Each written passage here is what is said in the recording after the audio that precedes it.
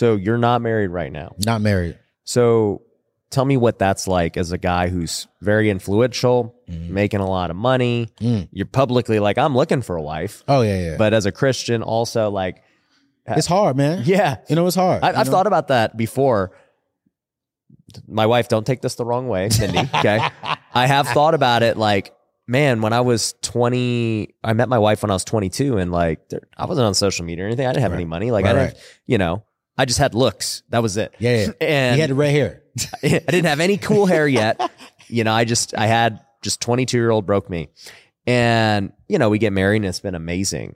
And I've got a lot of friends who are single. They're not Christian. And so they just go crazy through social media. And then I thought about it and I was like, man, because I still get crazy DMs from girls.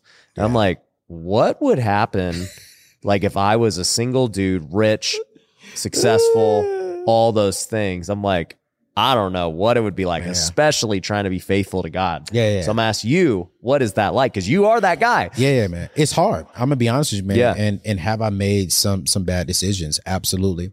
I think I've been making better decisions because I've put myself in an accountability group, man. Good. Men who are all married. Yep. Men who are wiser than me in this relationship space. Men who are guiding me and saying, hey, listen, this is what you need to be looking for and desiring. And it's been an interesting journey, a challenging journey, but a great journey though. I actually enjoy being single because I don't think you can really enjoy married life if you never enjoyed single life.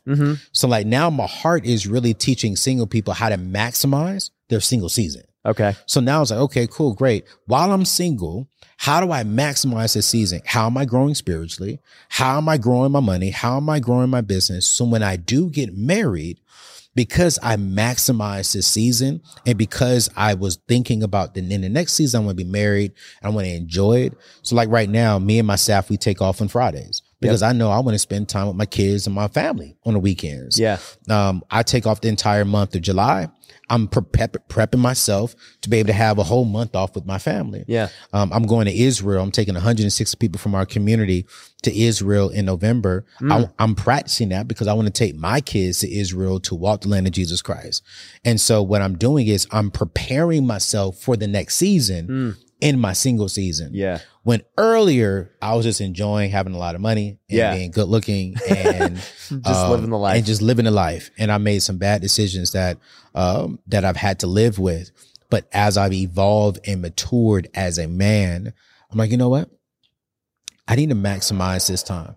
Yeah. So that when I do get married, I can ask my wife, here's the future that I see. What do you see? Yeah. Let's put it together. Yeah. And let's go live it. Yeah. But if I don't maximize this season, then I'm going to get in that season unhealthy, unwise, making bad decisions as a husband. And I just want to make sure that I'm not that guy, man. Yeah. Tim Ross actually was telling me he takes his sabbatical now too. July, he does. Yeah. Every July, he takes a sabbatical. I didn't know July was the month that. It's my birthday month. So I always reset. Like everyone starts January, I start in July. I need a sabbatical month. You should. I haven't thought of that. You should. But I'm like on sabbatical. I'm not on sabbatical month. I kind of like am on sabbatical life a lot. Exactly. Because I heard you on stage how you've been able to have 3 other guys that run your business. Yeah. Like I'm like in Dominican this month and I'm over it. Like I just kind of like spread my sabbatical out throughout the year. Yeah. So we do July, we take off the whole month. Yeah. And then December, we take off 3 weeks. So we work the first week, then we take off 3 weeks. And then pretty much everyone on my team, they have unlimited PTO. Yeah. As long as they get the job done. Yep. Yeah. But for me, I got to reset because. Patrick Bet-David actually told me that too. He was like, Ryan, what I did at Valuetainment to grow was every time we hit a certain mark that we were going for, call it 250K subs, 1 million subs, whatever. Yeah. He's like, then I would take, just a sabbatical, essentially. I wouldn't post at all. Yes. So he stopped filming, stopped posting. He'd come back, think about what was the next stage, and then start again.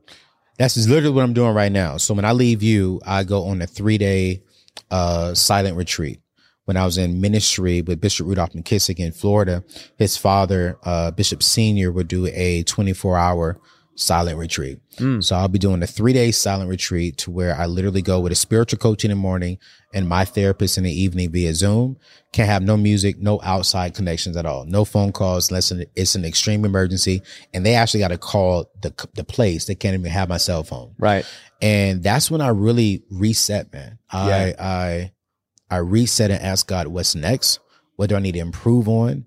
How do I get better? Yep. Before I left, I had a good conversation with some of my team members. What could the company do better to even help them grow? Yep. I asked my mentors to tell me, hey, what do you see in me I need to improve on? Yep. I wrote all that down. I'm taking that with me. So that way I can come back stronger and wiser. 1, as a healthier person, as a leader. 2, as a future husband. 3, just as a person in this world. And I think all of us should do that. Yeah. I love solitude. Solitude is where you can really like get face to face with you. Yeah. And be like, yo. And it's the hardest person in the world, man. Watch this. The hardest person to have a conversation with is myself. Mm-hmm. Because I know everything about me that no one else knows. Yeah. I know the inner secrets. I know my inner thoughts. I know how I truly, truly feel. And years I used to run from myself. And it wasn't until one of my mentors said, hey, you're running from yourself and you're only hurting yourself. Right. And when I started being honest with myself, honest with my flaws, honest with my thoughts, honest with God about who I am, that's when God really opened up the door for me and said, hey, since now you're being honest, you're ready to change, you're ready to evolve. And it's going to hurt. It's going to hurt to cut some of these things away. You're going to feel that pain. But man, every time I do it, I cry. Yeah. I feel the pain. I feel a little disgusted with myself a little bit. Yeah. But every time I come out, man, I feel good. When we work out, man, when I do squats, I'm hurting. Yeah. You know what I'm saying? I feel it in my legs. I'm shaking going back up. I feel like, man, this is ridiculous. But man, when I come out 2-3 days later and I see I'm stronger, that's how I feel when I'm pruning myself. But It is a process because you got to be willing to be honest. Yeah. No, 100%. Yeah. I do multiple things to try and get those real conversations with myself. So one of the things I do, I read from a book called The Road Less Stupid. It's called Think Time. And so what you do is you sit there in solitude, and it can be as long as you want. He recommends an hour. Yeah. But you start asking yourself very difficult questions. Yeah. It could be about your personal life, your marriage, your business, whatever, right? Yeah. And so I actually have a journal that is my Think Time journal for years. Yeah. I carry it with me everywhere because I don't know when I'm going to do one. I might be on the plane. Yeah. Plane's a great time. I have Absolutely. no service. Nothing. I'm like, it's just me. Yeah. And that's it. And so I'll do a Think Time and I'll be like, man, whatever's bothering me, it'll come to light. And what you do is you ask yourself the question. So a question might be, we'll use a simple one. How could I, double our revenue next year? Ooh. Okay. How could I double the revenue or next quarter? And, it's like, all right, this is the baseline. And you start answering it in lots of different ways. It's just like a brain dump. Well, if this is what we made, we could just sell twice as much of what we already have. And okay, how would we do that? Well, we would market this way. We'd have to get another sales guy. You start reverse engineering. Yeah. Right. Then you're like, well, or we could start another product. Okay. What's this product called? How would we do it? So you just start to create all these things. Now that's from a business sense. I've asked myself the question, when we've had, different lulls in our marriage, and I go, what can I do to be a better husband? Why does my wife feel this way? And I'll just start writing, and I'm like, well, let me think back. What has she told me I'm not doing that I keep ignoring? Because she'll be like, I told you that 20 times. And I'm like, I didn't hear it. Yeah. And it's true. You don't hear the things you don't want to hear. No, you're facts. You are absolutely facts about that, man. I think for me, I was engaged to an amazing young lady. And we ended the engagement. When we ended the engagement, we really told each other about each other.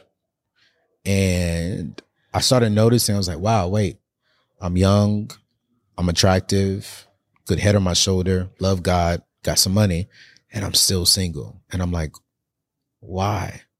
And my therapist just asked, she was like, hey, what have all of your girlfriends said about you?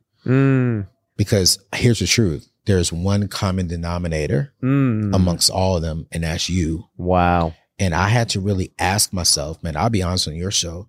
I'm a selfish guy. I'm a selfish guy with my time.